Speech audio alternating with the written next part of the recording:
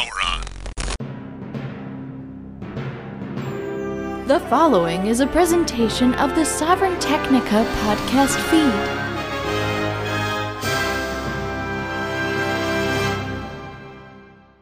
It's TIE Fighter Renegades, a Star Wars podcast. Ooh, the manna tomorrow here for you for some TIE Fighter Renegades, baby. Doing a little solo show here.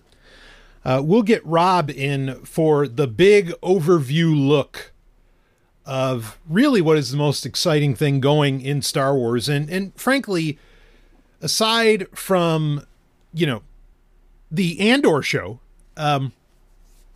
it's the most exciting thing that's happened in years. Since like 2016 when Rogue One came out. Season 7 of Clone Wars is cool. Anyway, you know what? Maybe Star Wars shows should just stick with the with just being named with the letter A, right? Like Andor's great, Ahsoka's great. We're going to talk about that. Got the Acolyte coming up. Excited for that. I like this string of shows that begin with an A. Maybe that's the magic trick. I don't know. Regardless, not a long episode here, but I want to dive into some of what's been going on since Rob and I did review the first 3 episodes of Star Wars Ahsoka, and we are coming up on the last one, part 7, just went live this past Tuesday as of this episode being the episode I'm recording, being released. And yeah, I'll admit I have a lot of thoughts. Okay. And it's really important with the last episode on the way. And we don't know if there's going to be a season 2. Like we don't have that confirmation. So we're basically, and still are, flying blind as to whether or not any of the varying loose threads, as the Night Sisters would say, if any of the loose threads are ever going to get resolution or if they're even meant to or whatever, we don't know. Okay, now we know there is a larger Filoniverse being developed that's going to culminate into an Avengers Endgame style movie, which I'm certainly excited to see happen, not because Avengers Endgame is good, but just because Filoni does the business. Okay. But we don't know if we're going to get more of this Star Wars Ahsoka show. It could end up, like the story continues either in Mandalorian season 4 or in some other show that is planned that is yet to be announced, which not that I'm complaining, because at the same time, I'd rather things not get announced that never end up actually being released. Of course, right now we are in a climate where the writer's strike in Hollywood has tentatively come to an end. And I guess there's some protections around AI technology within that. There's still other aspects I think that have to get worked out, but it looks like Hollywood is about to get back into business, even though some aspects of it never really stopped either, just because they worked out side deals or whatever else. I don't know that Star Wars is necessarily a part of that. But even if we are to get a season 2 of Ahsoka, it could be a while. Because of this, because production was halted for months and months and months and months. We'll see. That said, again, coming into, I'm releasing this just ahead of part 8, the conclusion of either the entire series, Star Wars Ahsoka, or of this season anyway. Again, if we find out it is going to be multi-season. Keep in mind that much like what happened with The Mandalorian Season 3, Part 8 of Ahsoka could completely crash. Like, it might not stick the landing, because the finale for Season 3 of The Mandalorian did not stick the landing. In fact, it soured the entire season, which, up to that point, I thought was really solid. I really liked it. I didn't understand what people were really complaining about. But then when we got to the end of it, it's like, what the hell was that? Well, we'll see. We might end up with similar reactions once Part 8 gets released next Tuesday, next Tano Tuesday, as they call it. Or, they might stick the landing, and we might be in for an incredible time.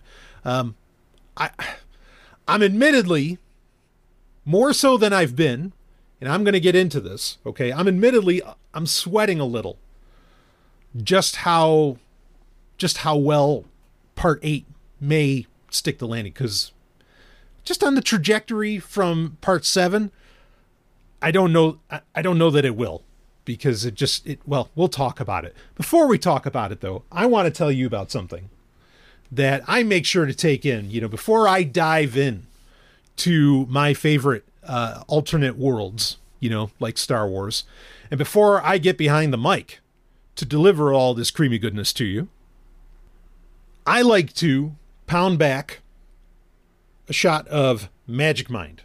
Now, Magic Mind, you've heard me talk about it before, okay? This is something that's just become a part of my regimen. Magic Mind, I like the branding. It says it's the world's first productivity shot. I really like that. Why? Because as I've said, as someone who has been a coffee drinker for far too long, okay, working on getting off of that, I've always said, as much as I've consumed coffee and cared for it, I've always said, this is the drink of a slave species, right? Well, to me, Magic Mind is the drink of a not slave species, of a species that is getting shit done and getting to the next level. Now, why do I say that? Well, for one, it doesn't make me crash like coffee does, which is great.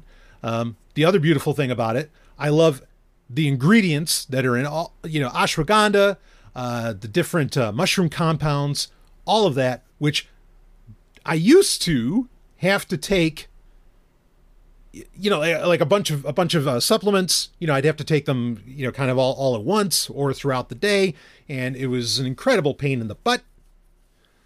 However, with Magic Mind, it's all right there, one shot, boom, pound it back, and I'm good to go. With no crash, by the way. I love it. I dig it. And if, my mind is going on a ride with a bunch of space whales, a psychedelic hyperspace trip with a bunch of space whales to another galaxy while watching Star Wars, you better believe I want to be on my A game when I'm doing that. And that's where Magic Mind comes in. So I want you to give it a shot, okay? And again, because you're hearing it from me, I gotta, I'm so into this. I got a great deal for you, okay? Here's what you're going to do. You're going to go to magicmind.com/Sovereign Technica, just like the podcast feed, Sovereign Technica, okay? SOVRYN Tech NICA, Sovereign Technica. All right, so magicmind.com/Sovereign Technica. And if you do this within the next 10 days, you get 56% off your subscription if you use the code Sovereign20, just like my name, just like Dr. Brian Sovereign. S-O-V, V as in Victor, S-O-V-R-Y-N, Sovereign20. And you'll get that discount. Also, it'll let them know where you heard about it from, and I'd appreciate it if you did. I dig it. Like I said, before I'm getting behind, even getting behind this microphone, I'm jumping on Magic Mind. And I'm inspired to have you try it as well. But again, make sure, do it within the next 10 days of you hearing this, okay?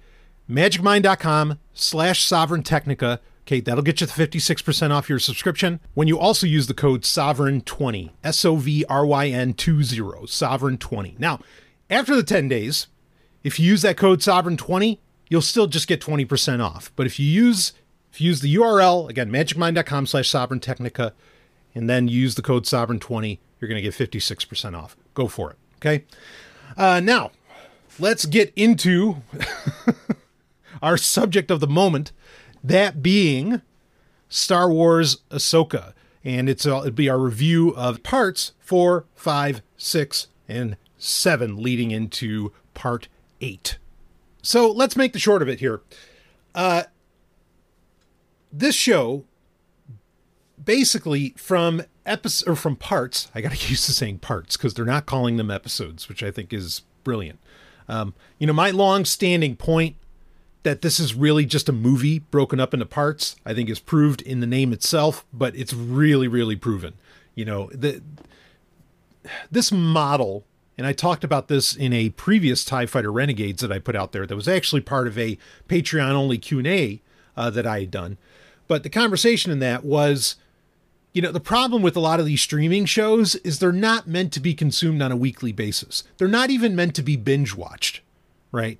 I mean, what is binge watching by definition anyway? But they're not even really meant to be binge watched. They're really meant to be movies. And that leads to all kinds of good things as well as problems within it. But mainly, I think it leads to problems no matter how great it is. And Ahsoka is great. But you can you can feel pacing issues at times. You can feel like, oh, we didn't have to do all this. We didn't have to, it all leads up to, I think, some very weird editing. We'll just put it that way. Okay, that's really what it boils down to. Because this, in my opinion, of course, we'll find out more when Part 8 comes out. But in my opinion, right now, this should have been a movie. This should have been in theaters. This should have been the sequel to Return of the Jedi. As it stands, Part 8 could fuck that all up. But we'll see what happens. As it stands right now, though, really each episode has only gotten better up until Part 7. Part 7, not that it was bad, but Part 7, in my opinion, did not live up to, I mean, just a hammer of action and insight and so many other things that particularly parts 5 and part 6 delivered. Okay. Part 4 was great too. Not taking anything away from that. All right. But part 5 and part 6, I mean, that was, I want to say each of those episodes was about 51 minutes apiece. That's some of the best Star Wars I've ever seen in my life. Just awesome. In fact, one thing, a lot of people are comparing this to Andor, are comparing Ahsoka to Andor. Why? Because they're like the two shows, live action shows made that are actually pretty fucking good. And, right now, I think Ahsoka is the better show. And I know a lot of people who disagree with me. And I understand why. Okay.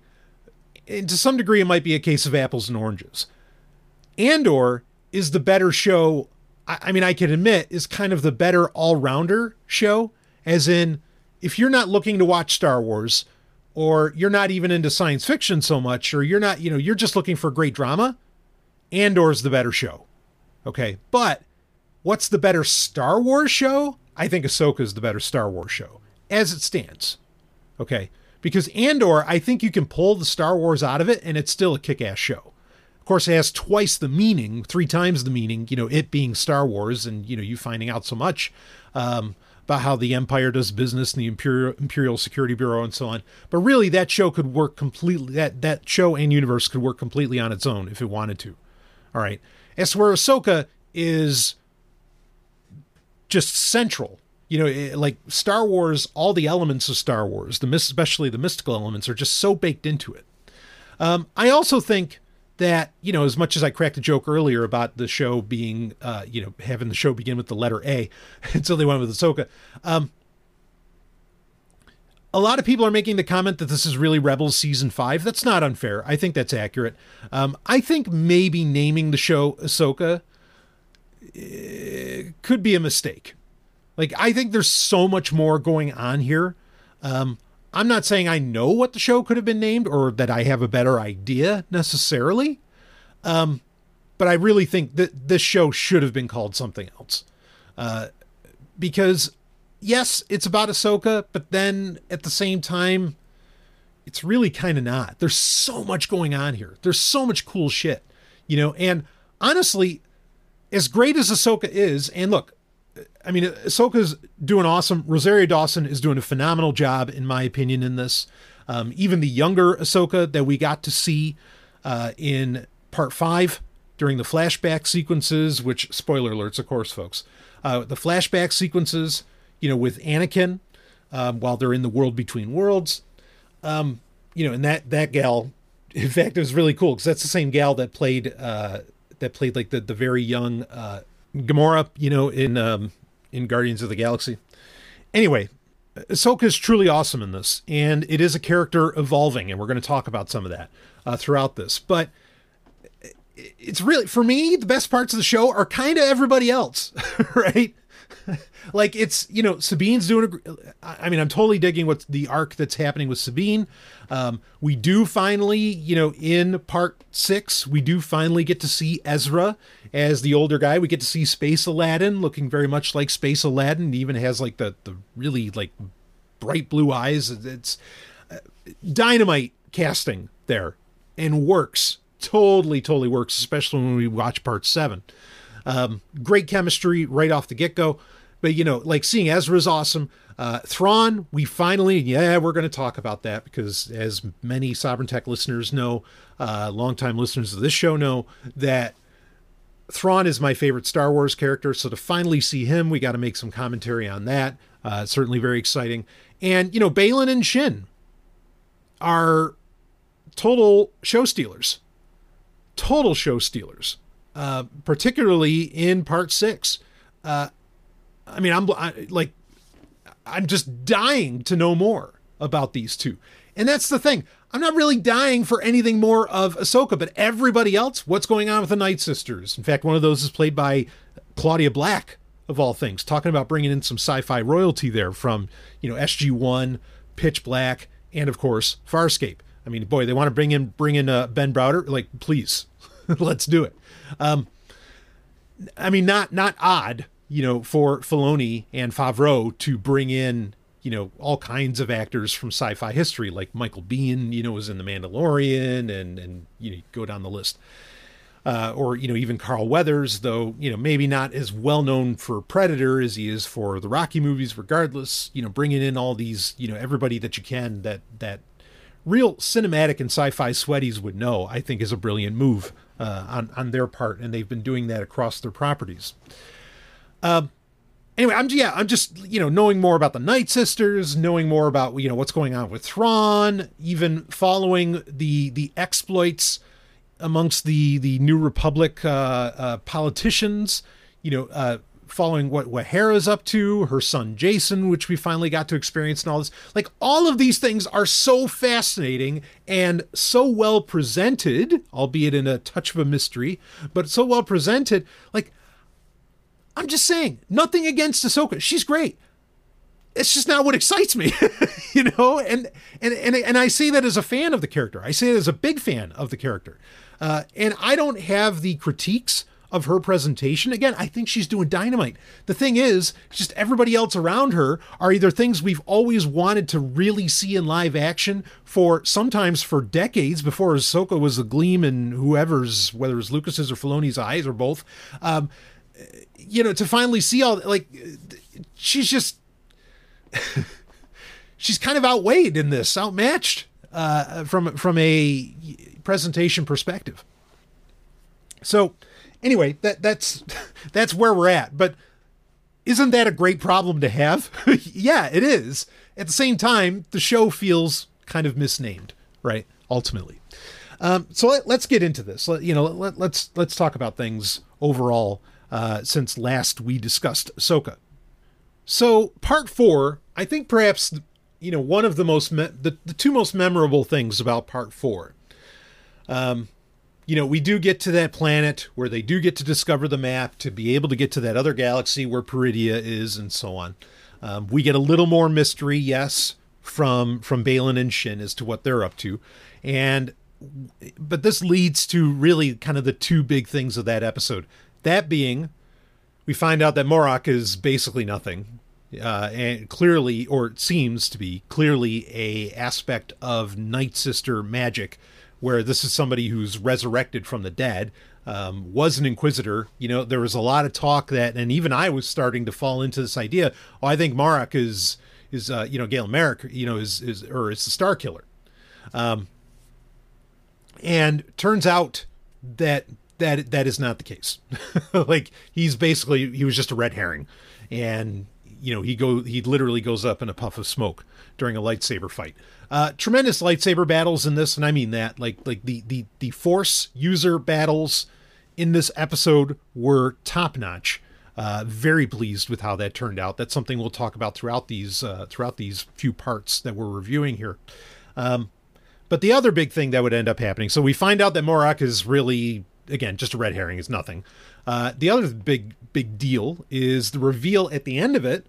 Once Balin thinks that he's defeated Ahsoka and that Ahsoka is dead, we end up in the world between worlds. A very nice transition from the waves of the planet that they're on, and then ending up, like that ends up melding into kind of the bridge work that exists within the world between worlds, and you get to see a clearly CGI de-aged Hayden Christensen as Anakin Skywalker again. Great way to end the episode. I know people complained about the use of de-aging CGI, that it didn't look that legit. I thought it was fine. I think there's a lot of moments where the action in this, clearly they don't have the big budget to do a lot of CGI at like the super high levels. I think that's I don't mind it. I can see it when it happens, but I don't care because the story's so good. I don't give a shit really about the effects. And that really sums up how I feel about the de-aging, or perhaps the poor de-aging done, at least in part 4 on Anakin Skywalker. But it does speak to the problem that, again, this should have been a movie. This should have had a massive $250 million whatever budget. And it's a crime that it didn't, because I could just imagine so much more could have been done. But regardless, we'll move on, and maybe that's a conversation to have when Rob is on and we can expand on that more. But that said, so we end up in the world between worlds. Now, that leads right into part 5, which is titled Shadow Warrior. Now, that doesn't mean that it's about a character named Lo Wang, not that I wouldn't have minded him showing up. The good kids will get that joke. But anyway, part 5 largely deals within the world between worlds, and it does have some great moments outside of it. I'll talk about those. But we're going right in on that. And the big question to come out of this, I'm not going to like rehash everything that happens in the episode. I just want to hit the high notes. The big question that came out of this was Ahsoka really in the world between worlds? And was that really a Force Ghost version of Anakin that Ahsoka was fighting and experiencing, including throughout her, the moments in the world between worlds where she ends up, kind of traveling back to missions during the Clone Wars when she was much younger. The short answer to that is absolutely yes, that was the world between worlds, and absolutely yes, that was Anakin Skywalker. And why? Because one of the greatest moments now, in my opinion, in Star Wars history, happens that proves the point. And there's the point where Ahsoka says to Anakin in the world between worlds, says to him, "I won't fight you. I will not fight you." And Anakin responds with, "I've heard that before." Okay, let's be clear on this. He is referencing, and it's beautiful, he is referencing Return of the Jedi when Luke says to Vader, "I will not fight you." Okay, he's remembering that. Now, so here's the thing. Ahsoka was not there to know that that was fucking said. Okay, so everybody just shut the fuck up. Okay, like yes, that really was the world between worlds. Yes, that really was Anakin. Okay, because only Anakin and Luke would know that. Well, and the Emperor, I suppose. But unless you're going to say the Emperor was like toying around with Ahsoka's head, and I'm not hearing anybody say that. And if you're going to claim that, holy fuck, we've got a whole bunch of other problems to discuss. Okay. Bottom line, like, he is calling things out that only Anakin would know that are independent of Ahsoka's mind. Okay. So yes, that's truly Anakin. Yes, that is the world between worlds. Okay. Now, the presentation of the world between worlds in this episode, as to what it is, and they don't even really talk about it, and I think that's fine. Like, there's no need to deep dive on it, because you get the overall sense that it's being treated like an afterlife, and maybe it's where Force ghosts hang out.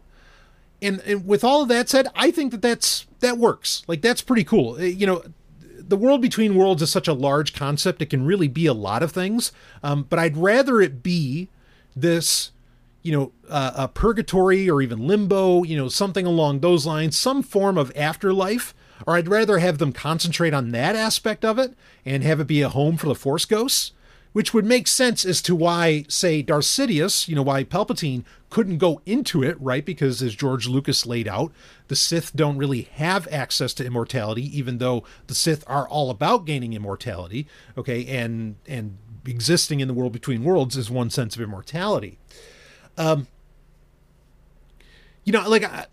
cool with that for varying reasons. Also, one of the critiques that I also think is incredibly short-sighted and nitpicky, and saying that it's short-sighted and nitpicky is just my nice way of saying it's fucking stupid, is, well, why doesn't Anakin tell her that, oh, there's a huge fleet on Exegol, and why doesn't he warn her about Palpatine being still being alive, and why doesn't he warn her about blah, blah, blah, blah, blah, and like trying to find these inconsistencies in the story. Okay, hey, I'm with you. The sequel trilogy overall sucks in movie form. Book form, different story. Movie form, they're bad. Overall, even though The Force Awakens was great at the time, but then once we got the context of the following two films, turns into a flying a flying piece of shit. There's plenty of contradictions within those movies. Okay. However, like, that doesn't, now what Filoni and Favreau can do is they can pick up those pieces. Okay. And they don't have to engage in contradiction. So, very simply, why didn't Anakin tell Ahsoka that the Emperor is still alive, that there's a fleet on Exegol, and that's the real problem? Don't worry about Thrawn. Thrawn's nothing, or something along those lines. Well, here's the deal. If Force Ghosts, right, if Force Ghosts exist in the world between worlds, like that's their natural habitat, which would make a lot of sense and would also explain a lot of things that happen in some of the certain point of view books, anthology books that have come out, particularly with like Qui-Gon watching over Obi-Wan. Anyway, if they exist in the world between worlds, yes, I like that they're concentrating on it just sort of being a Force afterlife. But it is still, we know from Rebels, we know that the world between worlds is more than that. It is also, frankly, a way to time travel. Okay. And also travel like to other parts of the universe, not just the galaxy, really, I suppose, but the entire universe. And if you want me to get into theories around the Zepho, we're going to save that. I'm going to let Rob, speak his piece about that. There's been some great research on how, all of this is referencing the Zepho and everything. And we'll see if we find that out. And I'll explain more why I'm not going to get into that right now, later when we talk about the upcoming part 8. Okay. But anyway, the world between worlds does allow you to travel through time. So Force ghosts that exist within the world between worlds can probably see things like we saw happen in Rebels. They can see things before they happen. Right. And as in, they could see far into the future, far into the past. Anakin might likely see into the future, a future past the Rise of Skywalker, and knows that the events of Rise of Skywalker have to happen. This has to occur. Kind of like how, no, really, like you could save Kanan, but Kanan really has to die, right? Like in what happened in Star Wars Rebels. Okay. And so he's not telling her about it because this has to happen for the Emperor to finally be defeated. This is the direction it has to go. The Emperor has to get, as dumb as it might be, the Emperor has to get defeated, by his own progeny. It's the only way it's going to happen, whatever. And he might know all that. So no, like these Force ghosts in the world between worlds are not going to reveal to anybody that ends up there, either by accident or whatever, or intention.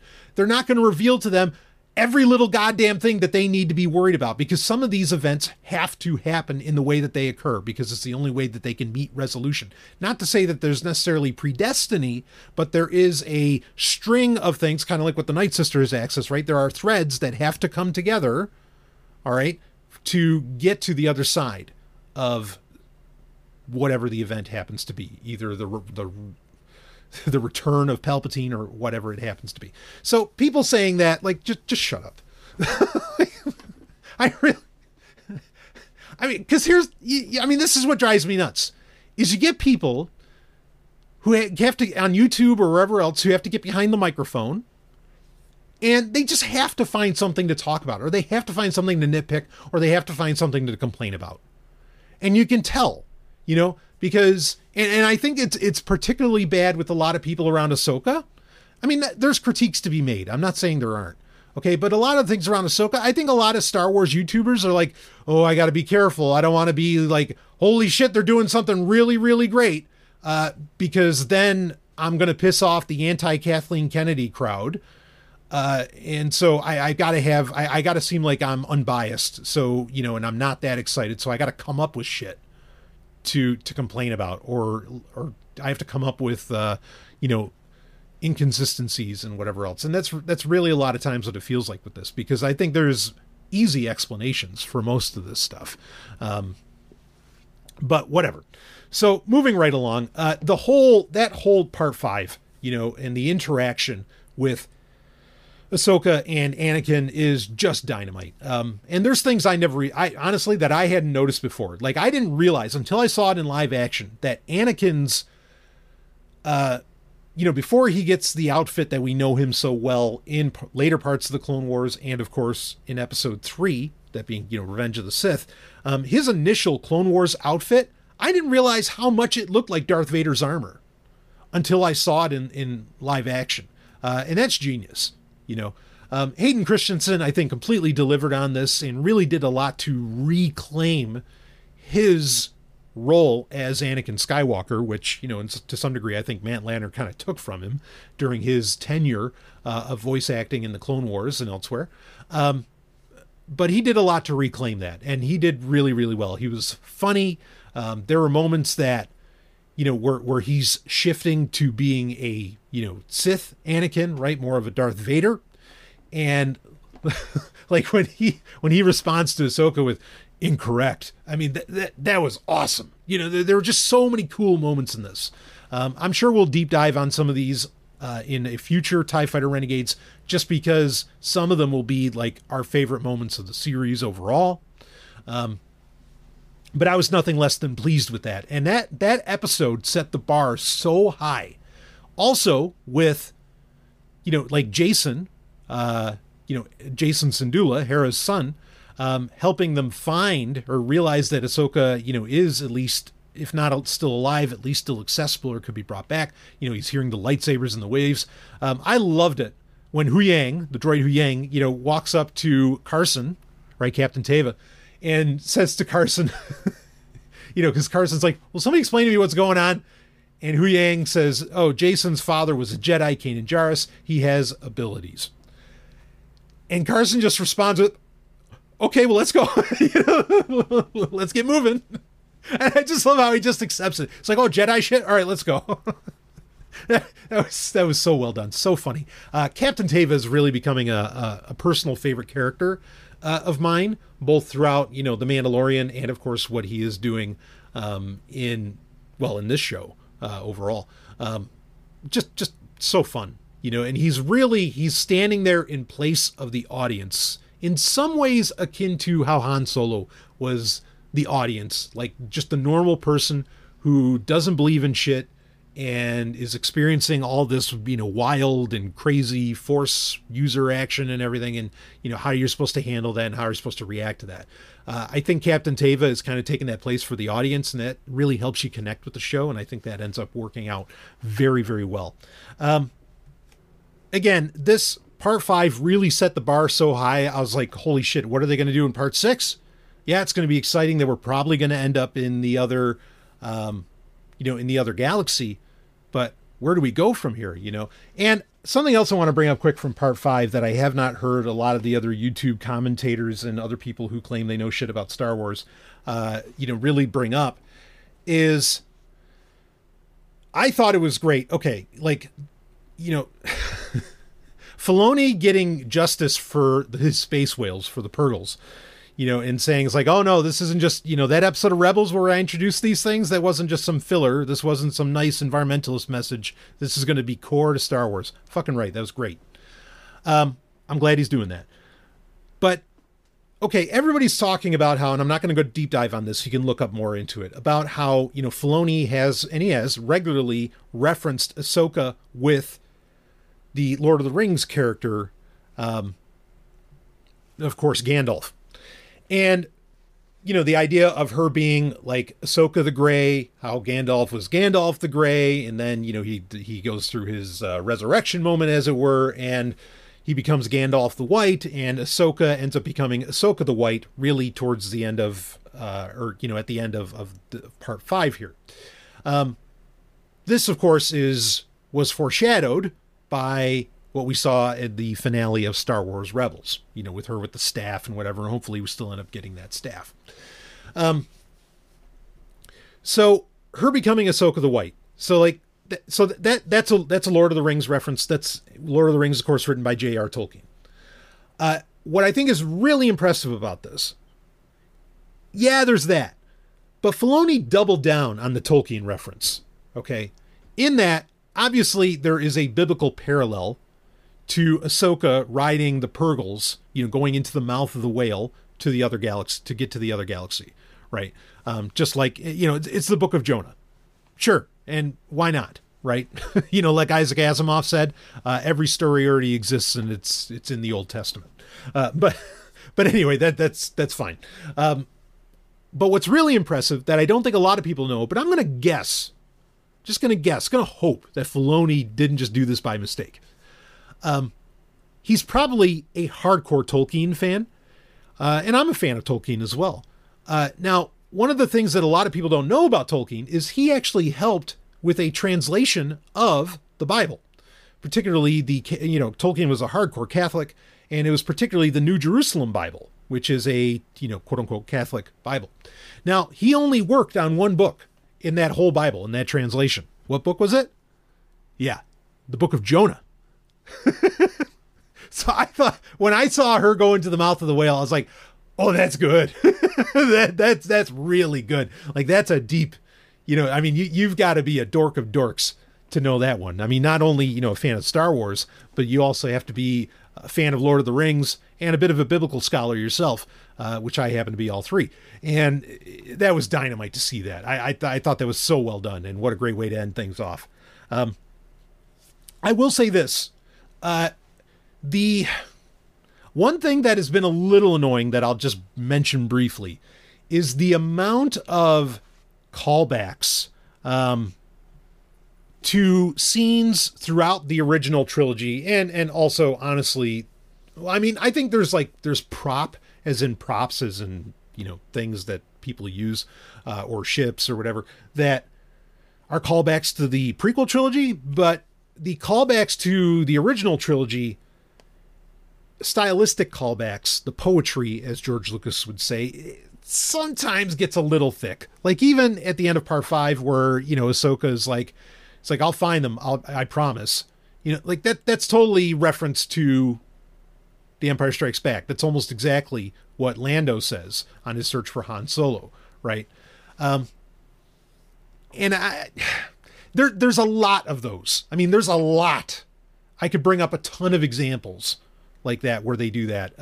Even in part 6, when Sabine is looking for Ezra, and she's riding the Howler. Okay, yeah, it's a Howler. It's not a Tauntaun, but she talks to it just like Luke talked to the Tauntaun, like, do you smell something?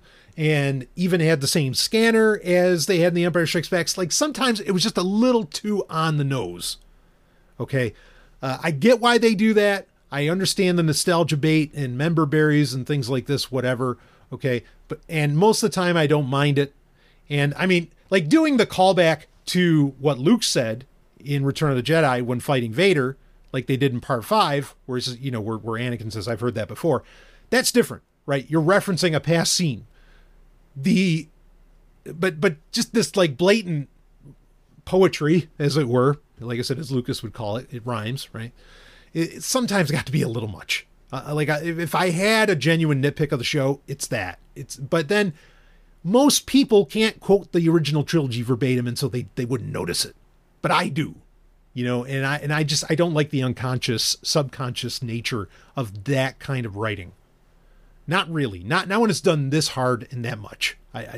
But regardless, part 5 was a tough act to follow. But part 6 completely delivered, and was, amazingly, like, raised the bar again perhaps to an impossible level, partly because you're finally getting Thrawn in live action. You're getting, like Ezra comes back. There's so much that goes on in this episode. The very fun conversation between Huyang and Ahsoka while they're in the belly of the beast, while they're in the whale, was great, where he's talking about, oh yes, history of the world, part 1, 2, and 3. And of course, Ahsoka says the first one's still the best, which isn't true. Unless she meant episode 1, then I might buy into her argument. But regardless, and then him saying, all right, where she says, yeah, go ahead and tell me the story. And Huyang starts it off with a long time ago in a galaxy far, far away, which is just priceless. Like, that's very well done to do that kind of inclusion. That's very different than the poetry, the overused poetry throughout much of the series. I thought that was super well done. Anyway, so we are in part 6, and yes, we finally get Thrawn. When you see the Chimera, his Star Destroyer, and it's his because of the twin snake design underneath it, your mind's just blown. It's like, holy fucking shit. I've been waiting for this since the early 90s to finally see Thrawn. Like really see Thrawn. I mean, he was great in Rebels, but like to really see him, wow. And I thought that Lars Mikkelsen, not Mads, Lars Mikkelsen, brother to Maz, I thought he did, he is the voice of Thrawn now.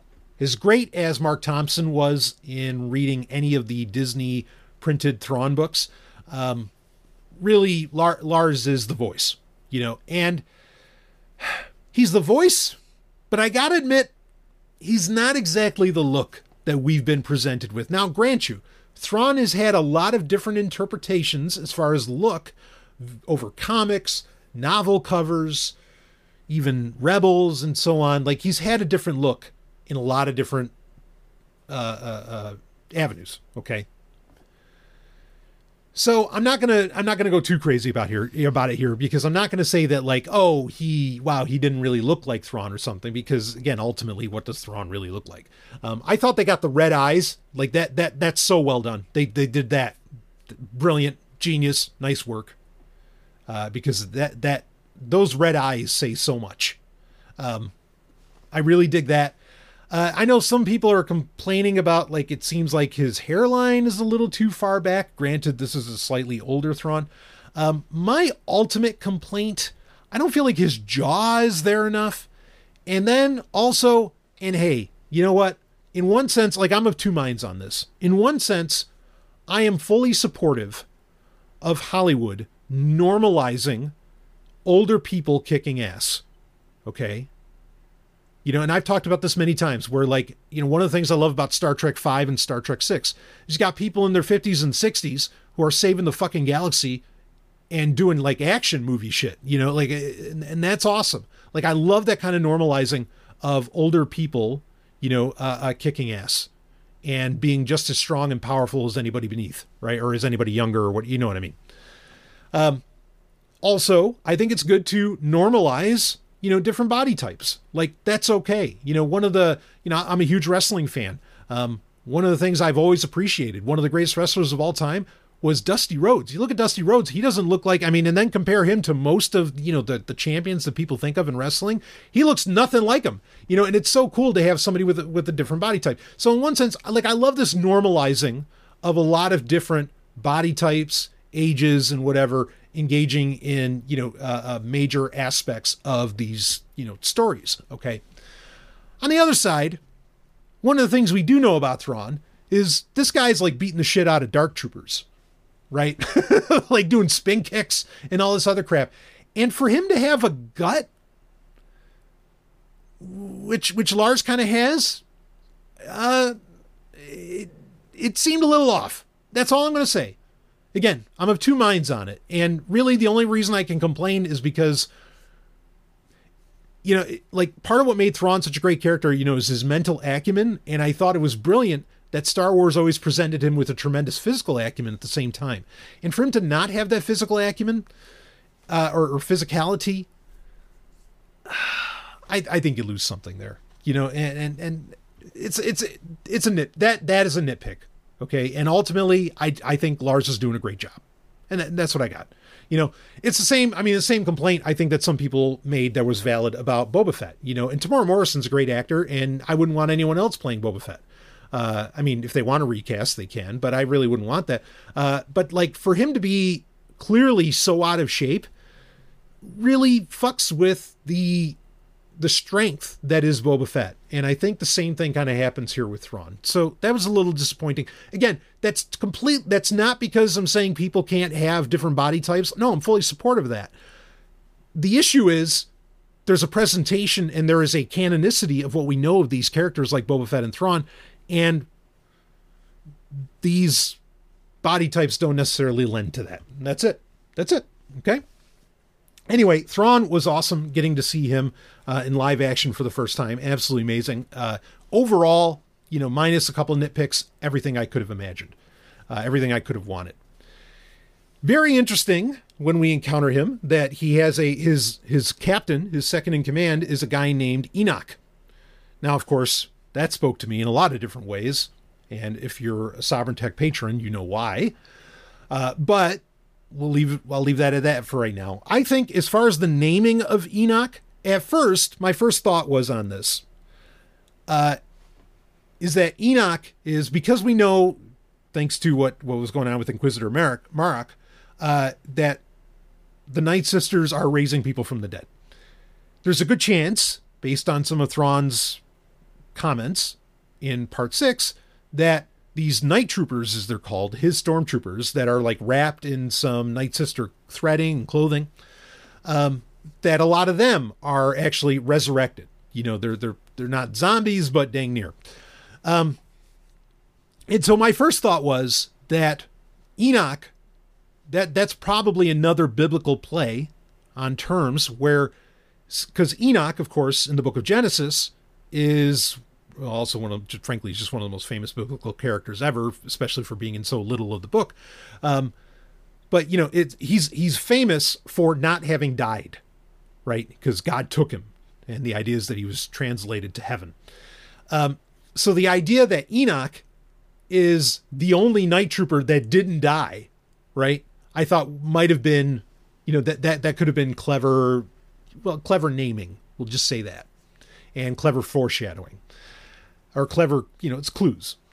But when you get to Part 7, we do get a fight with the Night Troopers, and honestly, they're not going up in smoke and bursting like Inquisitor Marok did. So I don't know what's going on there. Either way, I think it's cool that the name Enoch has found its way into pop culture, or in major pop culture, that being Star Wars. It's not like Star Wars is afraid of biblical names. Obviously, you have Ezra, you have Kanan, you have, there's so many, particularly since Filoni has been running some things. So anyway, I thought that was cool. Maybe that's still what's going on with Enoch, but it would appear that the Night Troopers are not. Maybe some of them are, reconstituted, resurrected. But maybe not. I don't know. Anyway, that episode, again, Baylan, like I said earlier, Baylan and Shin really stole the show on that one. Hearing Baylan talking about that he was training Shin to be more than a Jedi, and that he's clearly there looking for something. This is going to go right into Part 7, and let's just go right into the conversation on Part 7. Part 6, with all of that stuff going on, revealing more of what Baylan and Shin are about, having Thrawn come back, finally having the great moment where Ezra is found, and him and Sabine reunite. Even the fun conversation with Huyang and Sabine, with Ahsoka. All that was dynamite. Okay, made for an incredible episode. Part 7 is the first time in this series run where I was like, oh, that episode was not as good as the last, and it wasn't better than the last either. And that was kind of disappointing. Like, I watched it, like I stayed up late. I stayed up past bedtime to watch this baby. Me and Ellen did, at 9 p.m. Eastern when they first air on Disney Plus. I was there watching it. Okay. And that was really disappointing. You know, like I was so hyped up. I'm like, wow, every episode's been better. What the fuck are they going to do now? And it wasn't part 7 wasn't a bad episode by any means. Okay. It really wasn't. There was nothing wrong with it. The only thing that's wrong with it is we only have one episode left. We only have part 8 left. And there are so many questions. There are so many loose threads.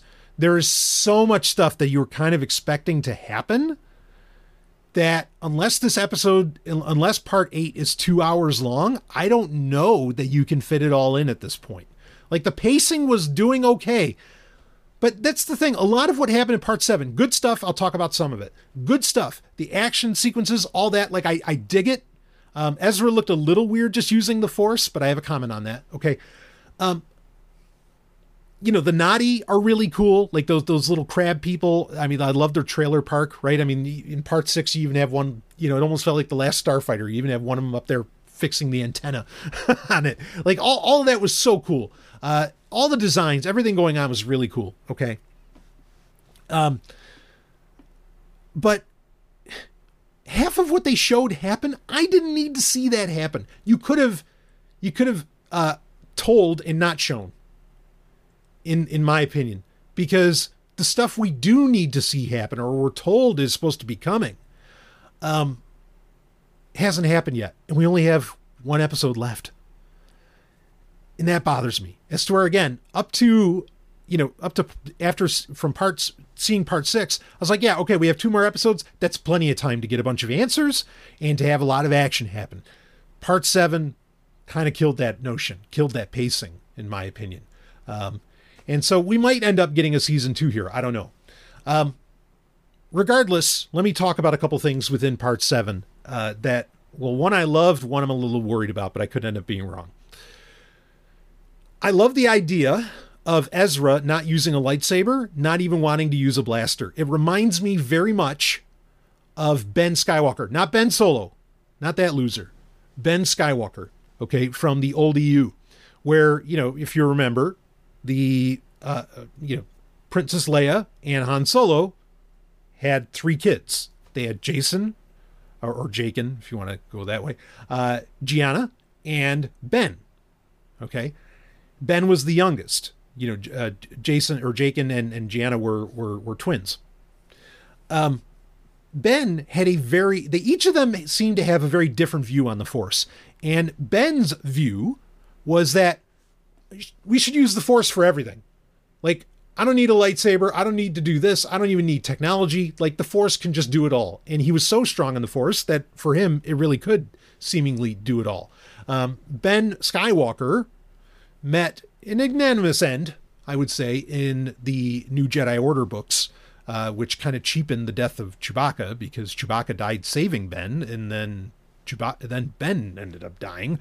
But regardless, like, I always appreciated Ben's perspective on just using this mystical power all the time and for everything. Like, I thought, you know, he didn't even really like work out so much. He didn't do this or that. And if Ezra is kind of playing on that idea where it's like, no, I'll have the Force fucking do everything. You know, that it's great to have that different perspective on Force usage.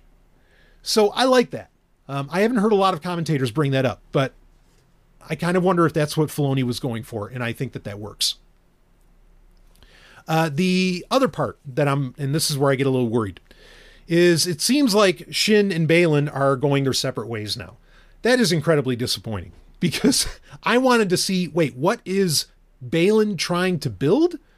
And wouldn't Shin be like the first student of what Baylan is trying to build? Why do this? It really kind of fucks with the relationship that I've really been digging that those two have, where she seems to very much look up to him and his wisdom and his strength and power.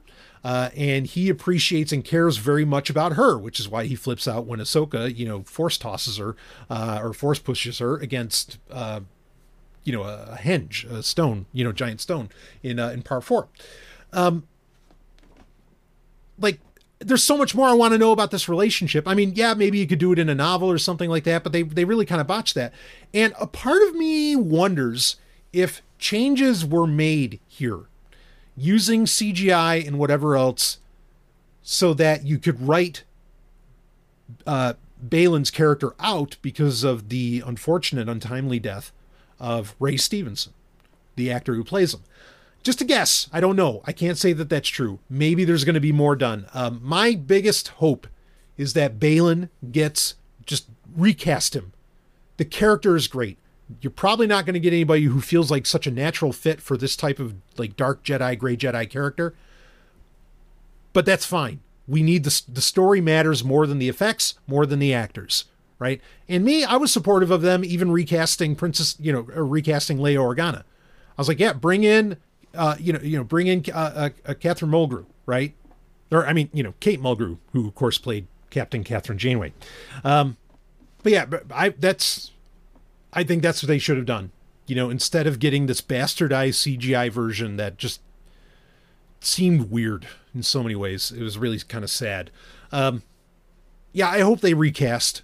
I really want more of this character. And I hope that, Shin doesn't run off with the Night Troopers. So maybe she's going back to Balin. And I hope that that's what's going on and that this quick separation was just some kind of aberration. I don't know. And again, what's going on in the plans for and of Balin and Shin, that's one of the things where, like, holy shit, give us a whole episode where he's just telling us what the plan is, like what he's looking forward to doing. But there's no way we're going to get that right now, because again, we only have part 8 left, and that's really disappointing to me. So I didn't like this separation direction that they went in. And there sure as fuck better not be some kind of redemption arc for either Balin or for Shin. Like, please stop that. Let villains be fucking villains. Oh, man. Anyway, we'll see. And I kind of wonder also, I don't think it's the Yuuzhan Vong that Balin is seeing. Partly because he's seeing them, and that was the idea with the Yuuzhan Vong, is that Force users couldn't see them. That was part of their, from the new Jedi Order, the kind of the big bad there. I don't think they need. I know the Yuuzhan Vong were going to be a part of Clone Wars. I don't think that needs to happen. They don't have to be a part of Disney's universe. They probably will at some point, just because it's going to be member berries, and it's going to be like, oh no, you can't complain about this because it wasn't our idea. It was an idea before we even owned this fucker, right? And that seems how they'd like to get away with things. But there's a big deal that all of this, what's happening in Peridia, could be related to an ancient species known as the Zepho, and that they might have even built like the gates to the world between worlds and a lot of this stuff. And this isn't just theory. This comes out of some translations of things throughout the show. So I'm kind of open to that, but that's something we got to see what happens there. I'm not going to dive into that kind of speculation, partly because, again, like, especially what happened with Morok, like, they threw everybody for a loop there. And I think that kind of speculation is almost, like that in-story kind of speculation is almost pointless at this stage. So I'm not really going to go there with this. Okay. And again, we'll talk more about the Zepho maybe when we get some answers in part 8. But we might not get them because, like I said, it feels like there are so many loose threads that have to get sewn up here. It's worse than the X-Files. So many answers that we want to get that I don't necessarily think we're going to get them. I mentioned Leia Organa throughout this. I thought the treatment of that character was fantastic throughout the show so far. I thought bringing in C-3PO to represent her was a brilliant move instead of bringing in a CGI'd Leia. Again, I'm all about recasting. Like, if they want to do that with any of this, and it's same thing with, honestly, with Luke Skywalker, when that time comes, it's about time. Recast. Just do it. Okay. We've had him back. We've had our CGI version of Luke. Now let's just do the recasting and let's be done with it. And let's have people that we can build off of, without having to, use freaky ass tech. Right. So that's where I'm at. And that's why I, also hope it happens with Balin. We're really hoping for, can Thrawn really be a threat in one episode? Because that's all we have left with part 8. Maybe this episode's going to be super long, but I don't know. We're going to see. if they're going to stick the landing. And Rob and I will be back on TIE Fighter Renegades to talk about it. And to talk about the entire series or season, whatever it ends up being in the future. And we'll be back with that review. So for now, I'm going to wrap that up. There's my thoughts on a lot of what was going on, including a couple tidbits that I haven't really heard anybody else talk about, particularly the Ben Skywalker connection with Ezra, as well as I don't think I've heard a lot of people talk about Enoch in that sense, but they probably have. Like you have these nerds who are out there that pretend that they know anything about. I mean, all right, real fast. Look, I don't have to rip on YouTube people. Everybody does that. But and I've been asked to be one many times over, and I still get tempted here and there. But here's the thing. If I'm going to go on YouTube, like if I would say I was going to put TIE Fighter Renegades on YouTube, I'm doing it on my own. That doesn't mean Rob or Ellen wouldn't be on it. Yeah, they most certainly would. I'm just saying it's me. It's our knowledge. I am not going to pretend that somehow I know more than I don't. Okay. I never do that. And that's part of why I think my podcast feed has been successful for so long, is because it's authentic. Most of the guys on YouTube, they have other people editing. They have other people doing the research for them. They don't know all this shit. Like, they just don't, or they're going to Wikipedia or whatever, like these, most of the Star Wars YouTubers, they're not biblical scholars, and it's fine. They don't have to be. I'm just saying, don't pretend to be, and it's really, boy, it drives me nuts. It just really does. Cause you can tell, like, when you're somebody who actually, I am Dr. Brian Sovereign, when you're somebody, and that's a doctorate of divinity, when you're somebody that actually does know, when other people are faking it, when other people don't know. And it's just so blatant right now. It drives me nuts. But anyway, Ahsoka does not. Overall, again, they just got to stick this landing with part 8. I think it's going to end up being great. It could be some of the greatest Star Wars. It already has been some of the greatest Star Wars ever done. But again, they got to stick that landing. And we'll be back to see if they did next week on TIE Fighter Renegades. See you on the other side. Woo!